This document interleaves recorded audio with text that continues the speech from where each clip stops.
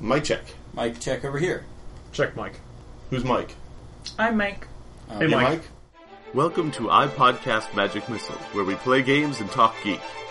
Broadcasting every week from the New River Valley in the beautiful mountains of Southwest Virginia, we bring you audio from some of the most exciting games, new and old. No actual wizard spells here, just actual play from great games.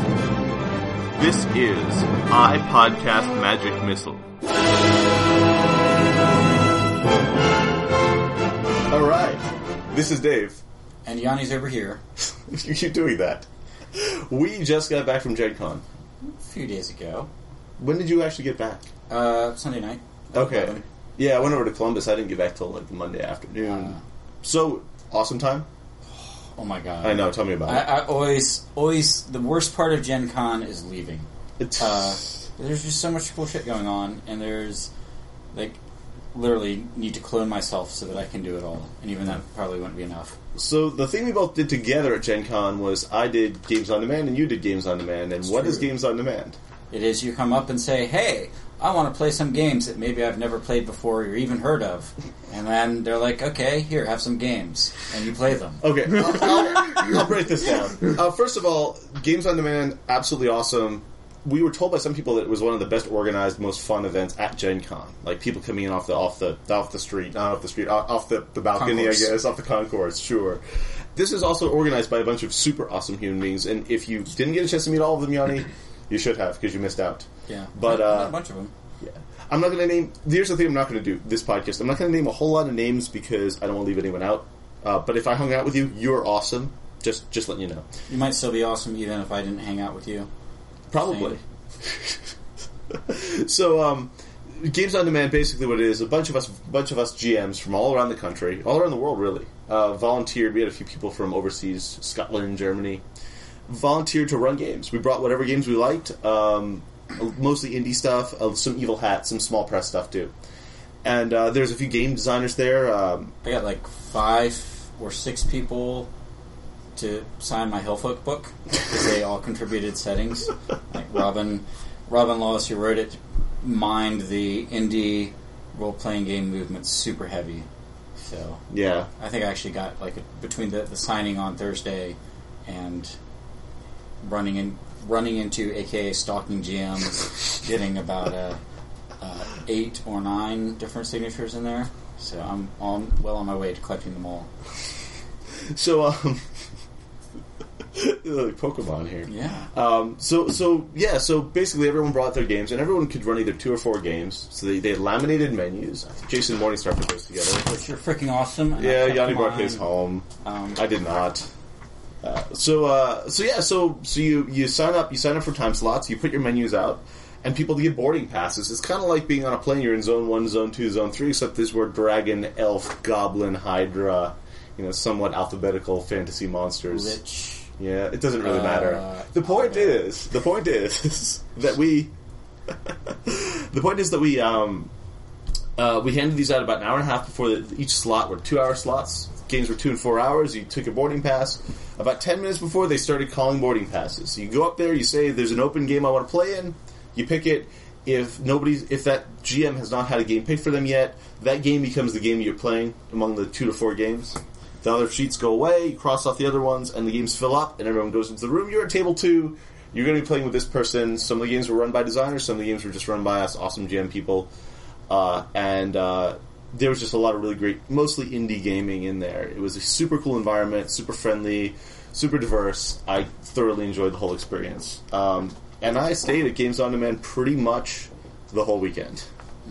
I ended up running 3 2-hour sessions and 1 4-hour session because I was also doing some volunteer work for. What games did you run?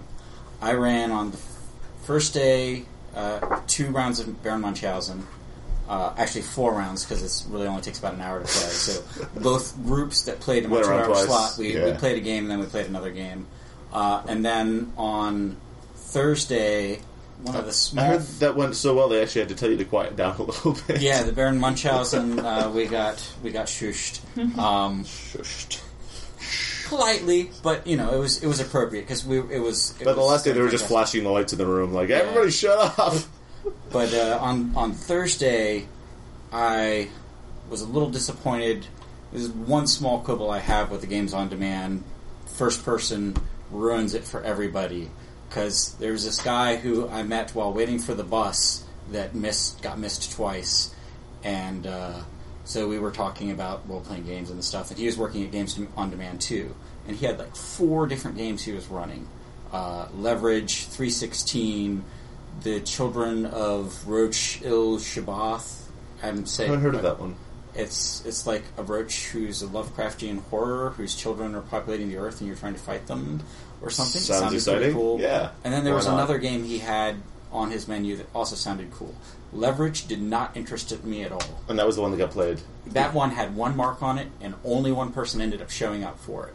Because I talked to him later. Well, you know what? They had to do it some way, and honestly, it worked like clockwork. People were in there ready to play at the chime of the hour. That actually worked out better than I could possibly imagine, though, because before I got there, somebody who was running the thing was like, "Hey, you've ran some stuff yesterday. Would you, or this morning, would you be up for running some event? We got so many people, we've got to overflow." I was like, "Well, I kind of want to get." There were 22 tables, of which 2 were reserved for long cons, which is like serial, where you go back over and over again and you tell a story over multiple sessions. We at some point had 26 to 28 tables with overflow all over the convention center. So it was super popular. It was. Yeah. But he asked me if I would run stuff, and I was like, well, I kind of want trying to get into one of these games that's going on right now. Because he talked up the shit out of the Shebel Roth, but I would have been fine with 316, or maybe it was Tremulous was the other one. I don't remember. Tremulous is a Lovecraftian apocalypse world hack, if I remember correctly. Yeah. So, he was definitely down on the horror front. But, when I got there and all the stuff was taken, I came back, I was like, alright, look, you guys said you needed overflow, I'll do it. And so but I didn't bring any of my stuff, because I hadn't actually run on, I guess it was actually Friday, because I ran on Thursday, and then had Friday free. But they had stacks, like they had extra Jenga towers for Dread. They had an entire folder with a printout, like decorated with a printout of all of the fiasco scenarios that had ever been made. They gave me one of the fiasco books, and so I was sitting book. There, it was like and book, like picked out 4 of them, and went and was ready to run fiasco for one of the overflows. Like about 10 minutes after. Like I was like, so do you guys need me to do this now? I'm like, oh yeah, I think we've already sent the people down to the so overflow room. And so I had to they hadn't sent a number down there either, so it was kind of a clusterfuck. But it worked out. I got there, and they gave me the little thing that had the 3 new fiasco sets in it. I don't know. I got one of those. We have to run this. And so I was like, okay, hey, I picked out 4. Here's the 3 new ones, and read them off. And then I was like, I pulled out 4 that seemed interesting. One of the 4 I pulled out just... What was the one you ended up playing? I'm getting to that. So I pulled out 4, and I was like, I'm going to throw 3 of these away, because you only get a choice from 4. So I'm going to show you the one that I know you guys aren't going to pick, but I wish people would pick, because it's an awesome game. This is the Fiasco and Alpha Complex. Do any of you guys know Paranoia? And 3 guys who were there together were like, oh, we played Paranoia. And the other guy was like, I played Paranoia. And the girl was like, yeah, no, I played Paranoia. And they were like, all right, it's decided. That's awesome. So you get to play the one you wanted. Why? Because we had 5 people, I've ended up facilitating. Well, you facilitated the one you wanted. I jumped in as a computer occasionally. Friend computer? Yes. And we had 3 people playing clones, 2 of whom had got activated early before the first one was killed, and all of whom were convinced that they were the first clone, which was awesome. And that was probably the 3rd coolest thing that happened at Gen Con for me. So the games that I ran were excuse me. The games that I ran were Inspectors on Mighty Thews, Monster of the Week, and I did run I facilitated a fiasco with 3 people that had never played before, which was actually really cool. I ended up running for a lot of people that had either never played indie games before or never played role-playing games, like a couple people. It was awesome. It was like they just took to it. People were still talking about that fiasco game the next day. They came up to me, and they were like, we're still talking about that wacky fiasco game. Did not get a chance to play to run Siron, I'm sorry, which I was a little disappointed at. It's a great game. We have RIP. You can listen to it. Games I played. So I played in 2-hour Monster Hearts game, which I didn't think you could even do. But they Jen Martin managed it. Nice. Hey, little sis.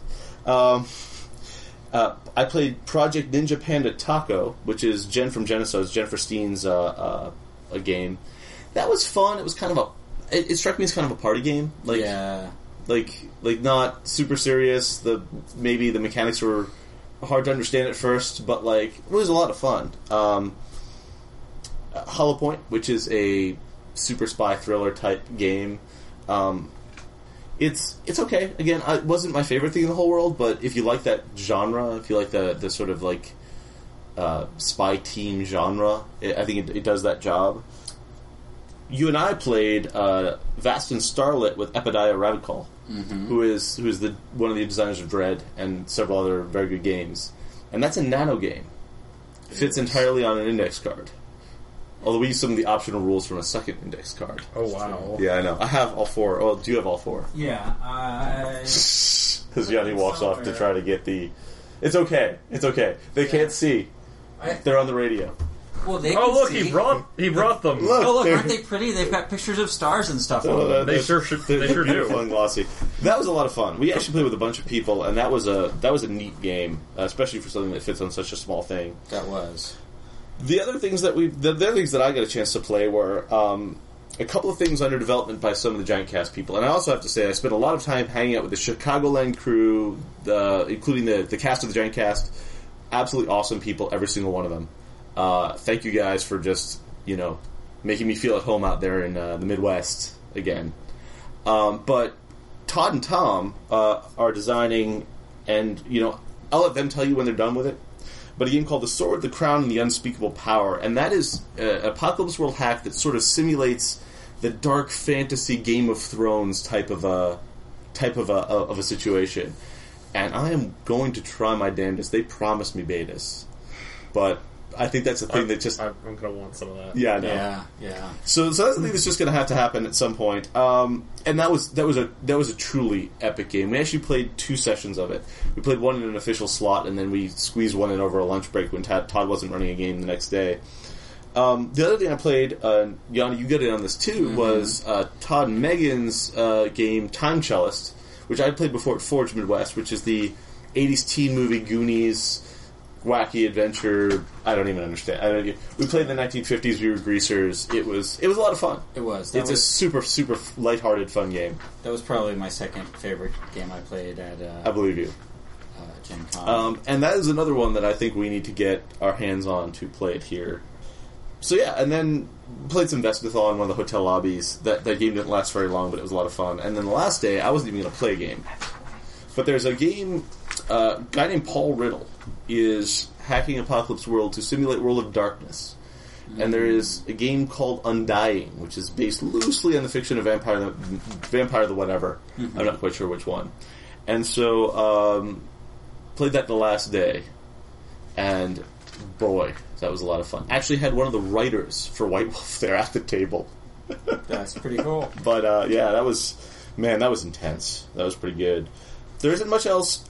I have a couple of other stories, but Yanni, what about you? So I played Time Cellist, which was freaking awesome, and Vast and Starlit, which might actually be second or third. I don't know. That was pretty much right in my wheelhouse too.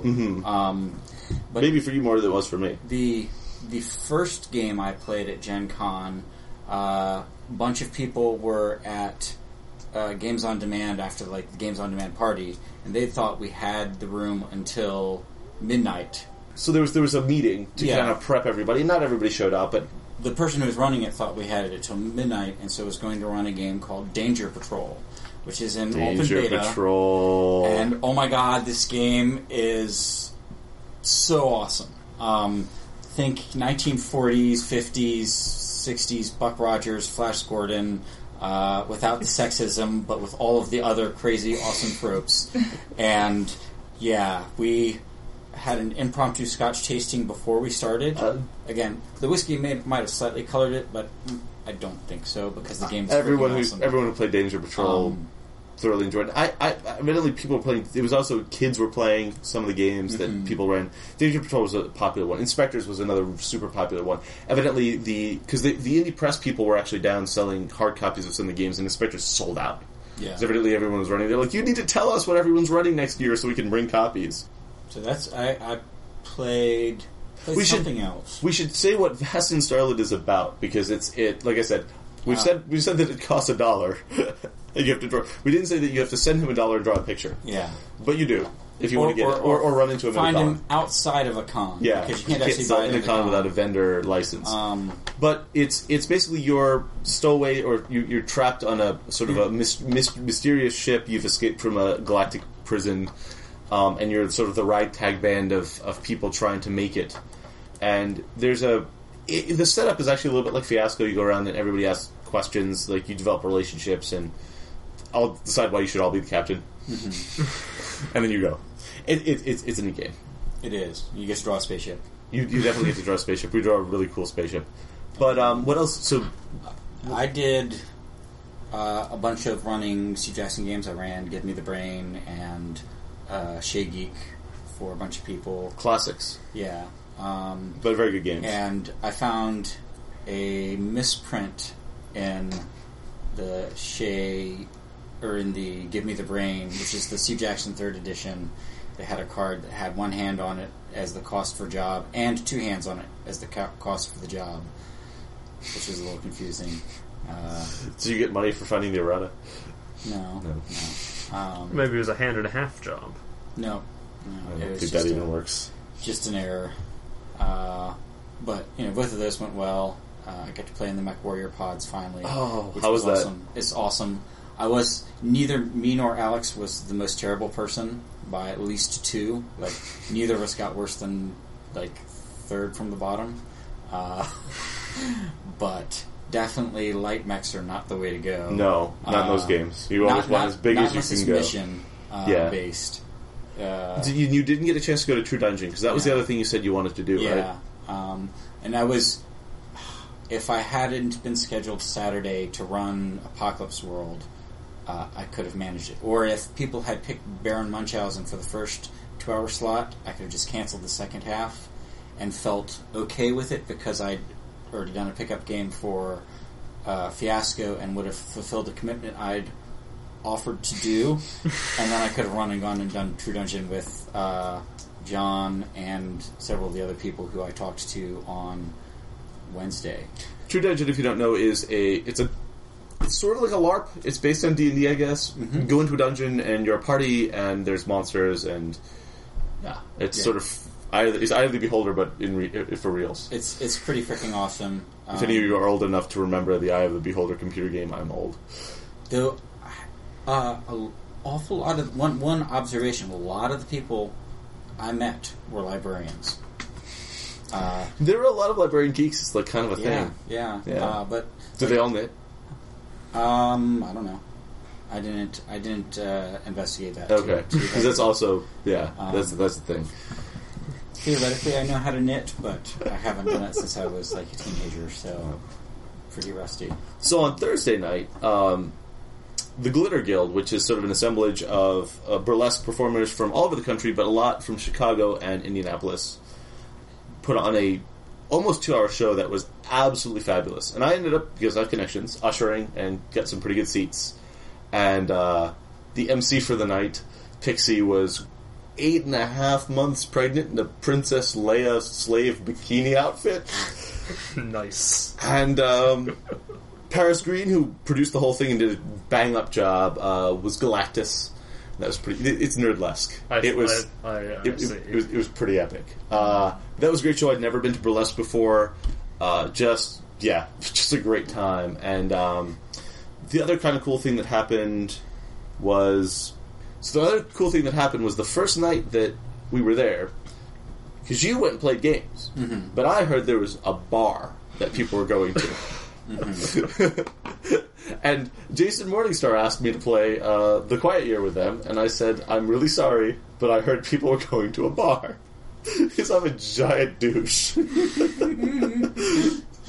But it gets better. So I take Jen and Joe over to the bar, drag them over, and we all get drinks, because so here's the thing. This was the Diana Jones Award. Now, the Diana Jones Award, there's not actually someone named Diana Jones. Back in the 80s, and I looked this up because I did not know, TSR had licensed the Indiana Jones franchise for games, for one reason or another. And you remember TSR, they were who made Dungeons and Dragons before they were bought by Wizards, before they were bought by Hasbro, before they... What does it stand for? Educate us. Tactical Studies Role-Playing. Maybe it's strategy. It's been a long time. It might be strategy. We can look it up. We'll put it in the show notes. Anyway. Tiny Seals rule. Tiny Seals do rule, it's true. I thought Ryback ruled. Anyway. No. So when they lost... I think so. So evidently when they... And this is what I gleaned from my quick skimming of the Wikipedia article. So I might be wrong. But when they lost the license, they, burned and or tore up a bunch of the Indiana Jones paraphernalia. And they encased scraps of something in a Perspex. Perspex is kind of like a plastic polymer. Perspex pyramid. And the fragment of poster or whatever that was in there, it was Indiana Jones, but it just read Diana Jones. And so they started giving this award out for excellence in role playing. And it's been handed down every year to the next person, the next person, the next person. So we're all in the bar, and they're about to announce the awards, and so we all shuffle over, and they announced the award. The Diana Jones Award for this year was going to Will Wheaton for Tabletop, and he deserves it. Mm-hmm. And I can tell you why in a moment. But because I blame him for about half of the indie game thing, just due to his running fiasco on Tabletop. And if you have not watched the Will Wheaton fiasco episode of Tabletop on Geek and Sundry, you really should. But anyway, so... if you have watched it, good job. They announced Will Wheaton, and I turned to Jen and I'm like, Will Wheaton, it's not like he's going to show up to accept the award. And she turns to me and says, I just talked to him. And sure enough, Will Wheaton wanders up there and gives a really great speech. And is just a super awesome guy. And so it's like, oh, me of little faith. But that was cool. I was just in a bar hanging out with people, and Will Wheaton gave an acceptance speech for an award that Gary Gygax created in the 80s. I was actually a little... And he said the circle was closed. I was a little sad because the Steve Jackson booth area where we ran games, while I was volunteering, was right next to the tabletop area. But both times that I was scheduled to be running games, and shortly before and after, Will was not there. I saw him a couple times while I was walking through that area, but he was super glommed every time. So super approachable guy, evidently. Although I did not get a chance to talk to him. And I'm so sorry I'm using my douchey radio announcer voice for this, but I feel like I have to because my normal voice is not appropriate for announcements. I've been working on my 1920s announcer voice, playing Deadwood Studios, reading the scenes off. Anything else cool that happened? No, I'm sure there was other cool stuff, but it's a blur. I know, man. I feel like I played in 2 other games on demand games. I'm sure. Yeah. It took me a while to remember the ones that I played. I'll tell you that. I was looking back, I know I'm missing one. I'm counting the hours. It just doesn't add up. Yeah. So, I'd like to leave us with this thought, or perhaps start the episode with this thought, because I can edit. This is something that was written into us by one of our listeners, Colin Sta, or Stay. I think it's Sta. And Colin writes, this is after listening to the second of our Storytime with Blake and Heiko episodes. And he writes, and I quote, if this podcast were a dessert buffet, the Blake and High Cove episodes are the strippers manning the chocolate fountain. Yes. Yes, Joanna. That image. There really is a Santa Claus. Well, thanks as always for listening. This has been iPodcast Magic Missile. Can I just interject, now that you're kind of signed off, that is possibly the best way to walk in on a recap of... So I say to Jen, Will Wheaton's never going to show. Oh no, my dear, he will. And then he did! It really sounded like Baron Munchausen. This podcast is fully copyrighted by its hosts. Visit us at podcastmagicmissile.com. iPodcast Magic Missile, attacking the darkness since 2012.